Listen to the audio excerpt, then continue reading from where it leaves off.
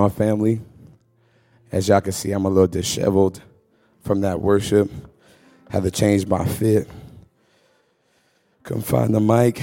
You ever been in a place in worship where you're just trying to locate your edges or your hair or whatever else it is? I don't really have to locate my hair. It's pretty short, but sometimes I have to locate myself because the presence of the Lord is so strong. And I just asked my friends to stay up because I feel like what I'm going to say is going to be just a continuation of worship, if that makes sense. And oftentimes when you go to heights in the place of God's presence, you think, man, just forget the word. Let's just go for it.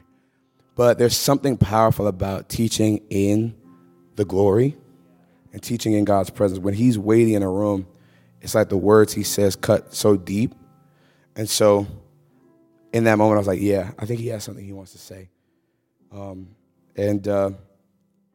As was said earlier, first of all, it's just such an honor to be here and honor to be trusted with this opportunity and with the pleasure of speaking to you the first day of Black History Month. It's such a hallowed space. And I went back and forth a whole lot on what to say, but the Lord and I had a really intense conversation about a few things last night. And he started speaking really clearly about what he wanted to say, I think, to this people for the season you're stepping into, because you guys are all in different walks and areas of life and spaces and places, and you're here because you have a calling and a destiny. You're here because God has called you for a specific time, and you may think that your place here is by accident, by happenstance.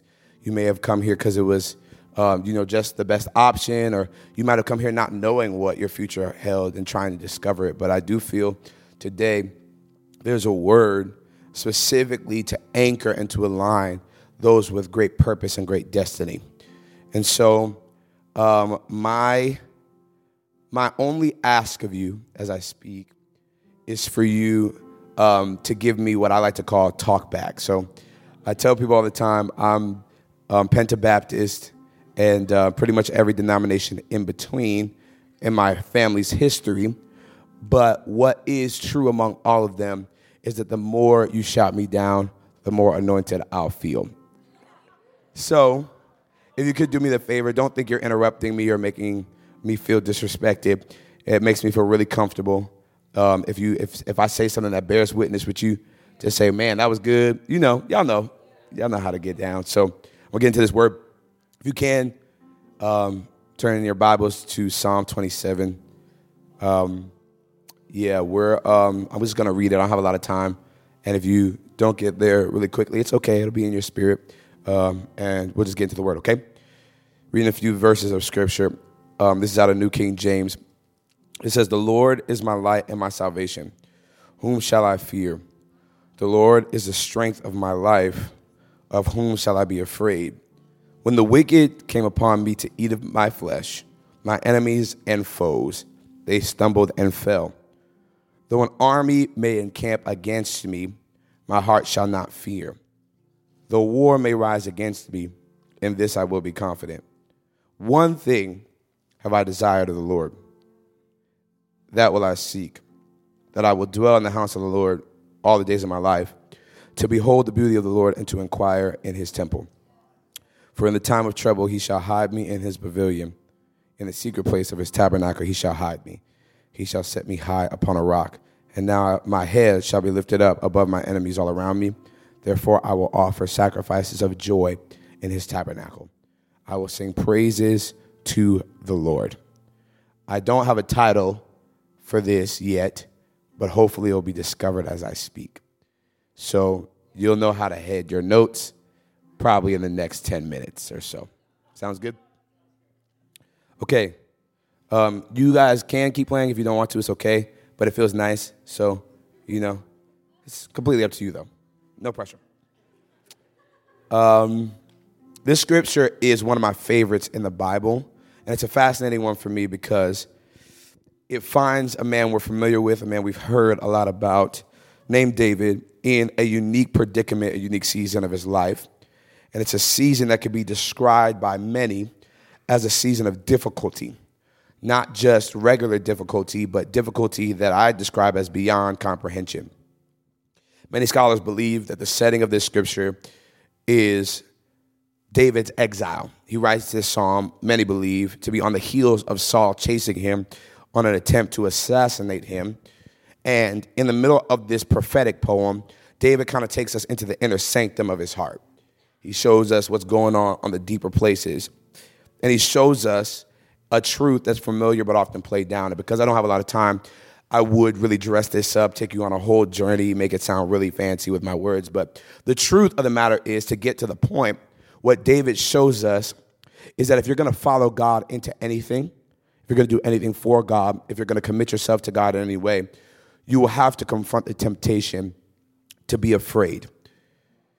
Fear is, I believe, the threshold of destiny. If you look through Scripture, you see where people like Gideon, people like Moses, even people like Elijah had to have confrontations that resulted in the crystallizing of their purpose. And in that framework, the threshold that they had to cross over was their fears. Often angels or voices or burning bushes or winds or fires came to them in great extravagance and demonstrative behavior simply to confront the areas where they were afraid. And I think our generation can relate to David, can relate to Moses, can relate to Gideon, can relate to Samuel, can relate to Elijah, in the fact that fear is a great temptation. And like I said, this is a message to those who have purpose, to those who have destiny. And if confronting fear is a threshold of destiny, then all of us will have to do so at some point. And I believe that this hour of your life, this area in your history, fear is probably a really prevalent idea. So much of the framework of your life is built around it. And if there's one fear that I think plagues our generation more than anything, it's fear of the future. I think this stage of life, if you're in college, if you're freshly out of college, if you're kind of around even as faculty, as people associated with any of the respective ministries represented today, this stage of life, there's an interesting tension that you can experience. One, on one side, you see like that the possibilities are endless, opportunities abound, the world is your oyster. But on the other side, there is a nagging frustration that turns into complication in the mind and even for some turns into torment, built around the idea of, am I making the right decision? Am I going in the right direction? Am I doing the best job that I can, but ultimately am I headed in a direction that is destructive for my life? How can I trust the path that I'm on? How can I trust the decisions that I'm making? And this frustration starts to develop into literally a perspective governed by worry. How many know that fear can literally govern the way you think, can govern the way that you behave, can govern the way that you decide, can govern the way you pray. It can govern the way you preach. It can govern the way you study. It can govern the way you have conversations with friends and family, even romantic partners. But also it can govern your actions that many in the culture would consider to be courage. And this is contradictory because isn't the opposite of fear courage? So you would think that they would never be associated in similarity. But what I believe, just in my own personal study of my life and the life of others, is that much of what we call courage is actually fear wearing a mask. If like I said, I don't really have a lot of time, but I want to press into this because I feel like this is for somebody in the room. There's a man in the New Testament, one of my favorite characters because he's relatable in the demonstration of his humanity. His name is Peter. And Peter was a little bit rough around the edges. And we see in the middle of the Garden of Gethsemane, in the middle of Jesus' moment of truth, Peter acts out in a pretty enraged manner when the people come to arrest Jesus and literally slices Malchus's, the officer's ear off, right? Now, that seems pretty bold in the face of a delegated authority, right, to act in that level of aggression. And many would not think that fear was Peter's problem. But within hours of that action, he found himself in a courtyard being asked if he was a follower of Jesus.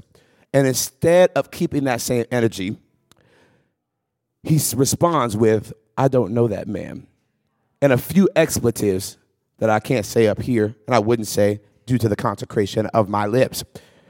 But what needs to be understood, this is serious, if Peter was truly courageous, then he wouldn't have just acted out in aggression. He would have stood in the face of opposition.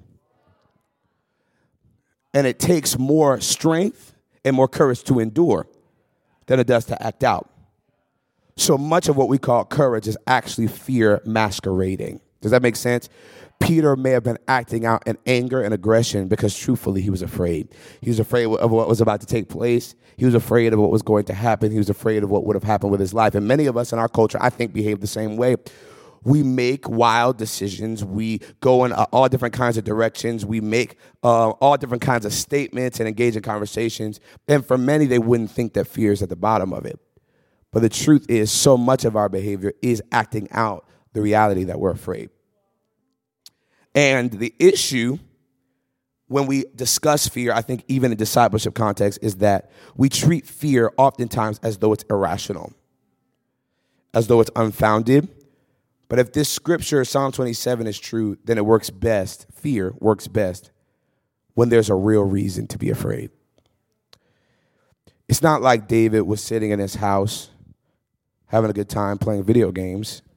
He was in a cave on the run from the king of Israel. Armies wanting his life, wanting to end him at the first opportunity they got. So you could say it's fair to be afraid in a scenario like that, right? You could even say, if you were in his position, you'd be afraid too. I mean, listen, I'm a pretty bold guy, but if the president of the United States had literally released kind of an execution order and said, if you find Jonathan Stamper, I wouldn't feel really comfortable. You know what I mean? And if most of us were in his position, we'd probably feel paralyzed, petrified. And that's how we respond to most of our fears, right? When fear is really strong, it paralyzes you. It makes you so petrified you don't know where to go, what to do, right? It makes you unable to move in one direction or the other. But when David finds himself in this place, his response is actually the opposite. His response is confidence. He describes how the Lord is his light, and whom shall he fear? The Lord is his strength. He won't be afraid. In this I shall be confident. And I spent time reading the scripture trying to understand how in the middle of a moment where his fear would have been so justifiable, he wasn't afraid. Where he had the discipline to crucify his fear and to live in a position of boldness and courage that allowed him to stand in integrity, that allowed him to stay free from compromise, that allowed him to stay consistent in his prayer life, that allowed him to stay consistent in his consecration. I was like, how could he not be afraid? And I found the answer. Like I said, I don't have a lot of time, so I'm just going to get to it, okay? The answer was in his desires. He responds to this framework in verse 3, and then you read it in verse 4. Although an army may encamp against me, justifiable fear, my heart shall not fear. Though war may arise against me, another justifiable fear. In this, I shall be confident. In other words, this is the reason why I'm not scared. This is the reason why no matter what they say to me, no matter how they threaten me, I'll be okay. And it's not because I'm really strong. It's not because I saved the 5 smooth stones that I dealt with Goliath with. It's not because I'm popular. It's not because I'm handsome. It's not because I'm anointed. It's not because I have Instagram followers or Twitter followers or TikTok followers. The reason why is because of what I want. Like I said, I don't really have time to preach the way that I want to, but I want to tell you in this room, if you're going through any kind of war in your life, if you're dealing with a difficulty, if you're dealing with chaos and calamity and confusion, if you're dealing with frustration and tension and trouble on every side, what you've got to understand is your war is over what you want. Your war is actually over what you want. It's not over just your abilities and your speaking engagements. It's not over your degree or your pedigree. Your war is over what you want. The culture is trying to fight a war against what you want. The enemy is trying to fight a war in your life over what you want. So the question I want to pose to you is simple. If you're going through anything, can anybody raise your hand if you're going through anything you wouldn't prefer? If you're wrestling through any kind of fears in your life of where I'm headed or where I'm going or who can I trust or what is this all amounting to? I have a question for you that I think may begin the settling of the issue in your heart, which is this. You can write it down for reflection, devotional time possibly over the next few days. What do you want? What do you really want? Not what do you think you want, not what do you want to let other people know you want, not even what you should want as a Christian or as a good man or good woman.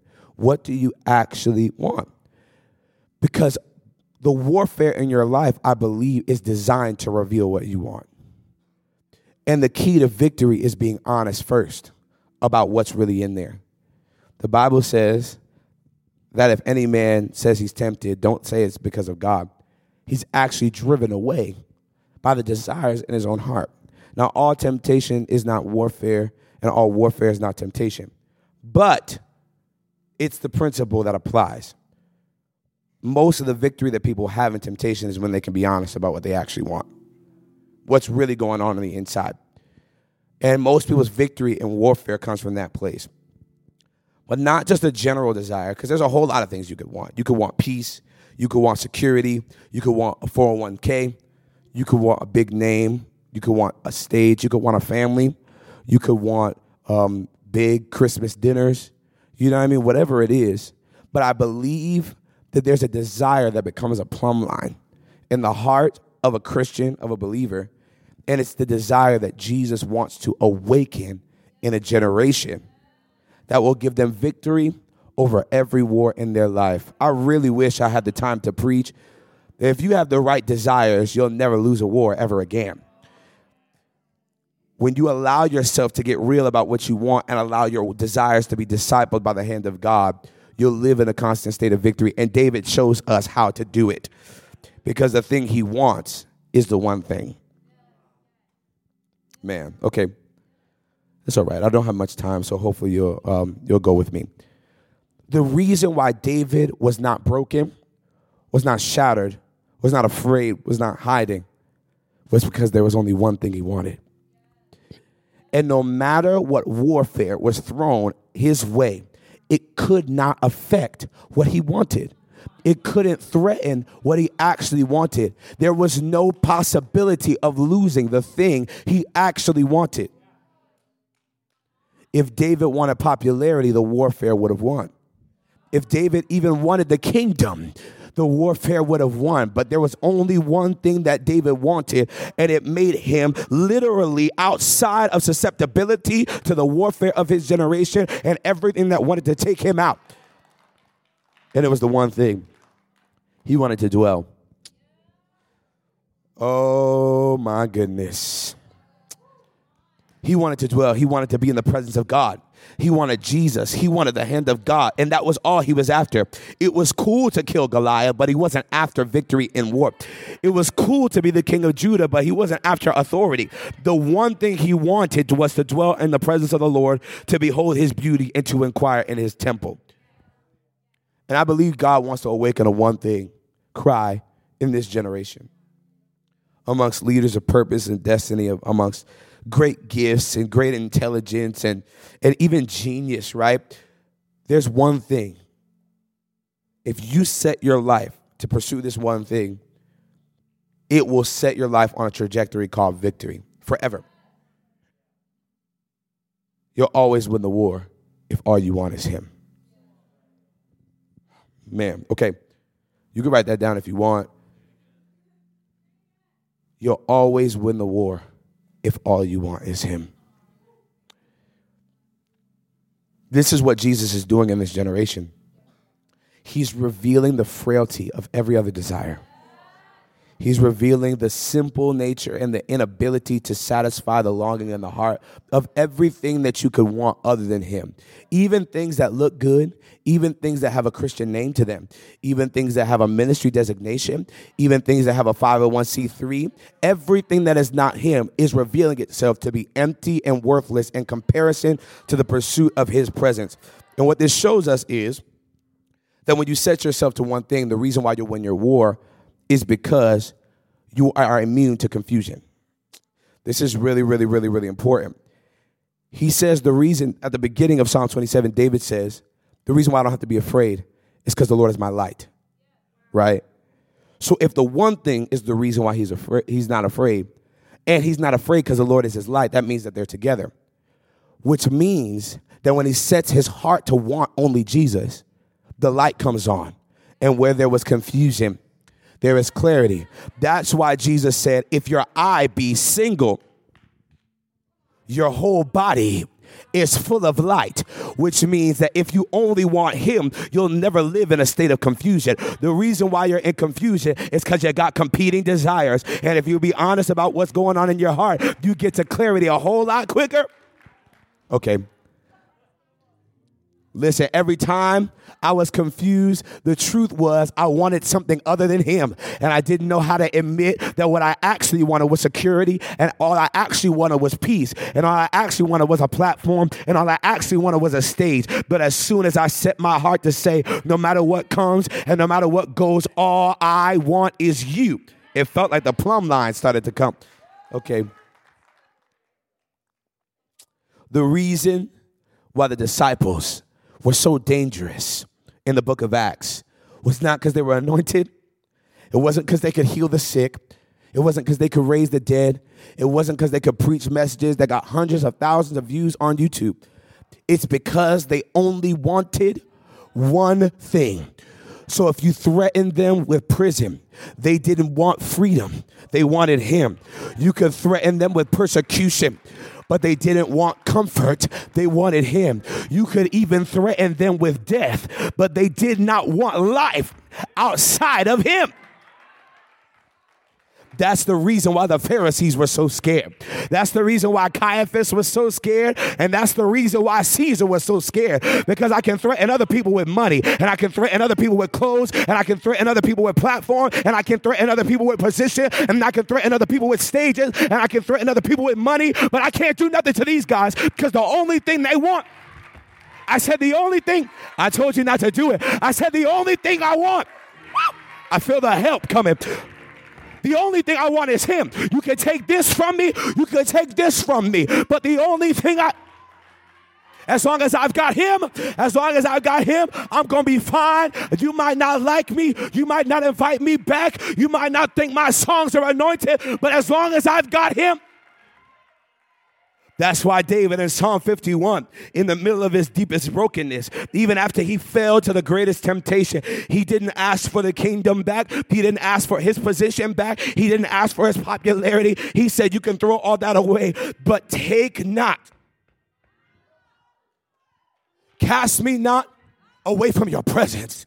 Take not your Holy Spirit from me. Now, I know the Bible says that he'll never leave you nor forsake you, but that's not the point of that scripture. What he's trying to tell you is that even in the moment of your greatest brokenness, the place where freedom comes is when you set yourself to say, no matter what you take from me, no matter what the consequences of the place that I'm headed or the place that I'm going, there's only one thing I want. And as long as that's not threatened, I'm going to be grounded. I'm going to have my seat, and I'm going to stand in the midst of the war. In the midst of the chaos, in the midst of the confusion, because all I want is one thing.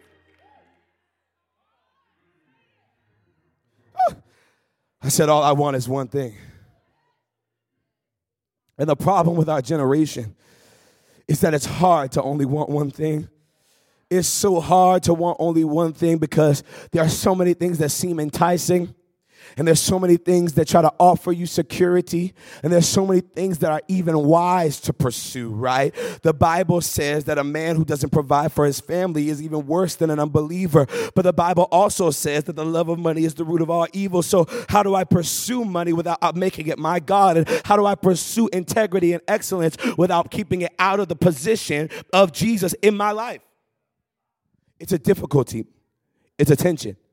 It's a frustration. Many of us live in this place of, man, I don't want to be an idolater.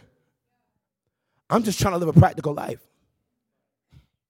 Am I the only one who struggles sometimes with no? I don't love money, but it would be nice to know my bills are paid. No, I don't want popularity, but it would be nice to know that all the study and all the practice, people are even paying attention. I'm in the tension. I don't want to have an idol, but at the same time, what is the difference between idolatry and good stewardship? Oh, come on. Am I the only one who deals with this? I don't think so. There's a frustration because I want to have a pure heart and I want to have clean hands, but I also live in the real world and I live with practicality and I can't feed myself on good ideas and wishes and hopes. I can feed myself on faith, but the Bible says faith without works is dead. So how do I balance being under grace and not working and not striving with being a protector of precision and discipline in my life? How do you establish a one-thing paradigm in your heart? The answer, I believe, is in 1 John. Because the one thing is what keeps you out of fear, which means the one thing is a lifestyle free from the snare of fear. 1 John says this, that there is no fear in love, but perfect love casts out fear. Which means that if you're going to be free from fear, you need an encounter with perfect love. You need love to fill your heart at a level that you didn't even know was possible. Because when love fills your heart, there's a few things that happen. Anybody ever been in love before? It's okay. It's all right. You know, it's all good. We've all been there. Most of us have been there at some point in our life. You know, being in love is good. Nothing wrong with it. Hopefully it ends up in marriage, you know, all that good stuff. That being said, though, it seems like when you love something and when you experience love at a deep level, it puts your priorities in order. It seems like things that mattered when you were single don't matter when you find somebody you want to attach yourself with forever. And to the world and to the culture, it might seem dumb, it might seem foolish, it might seem selfish, but love became a plumb line. I wish I had the time to preach it. When you really experience love for real, it seems like things that used to be so important don't even matter anymore. I used to care so much about what I looked like, but when I found out somebody loved me, I don't care what you think about me because I already... Love became a plumb line, and it revealed my priorities.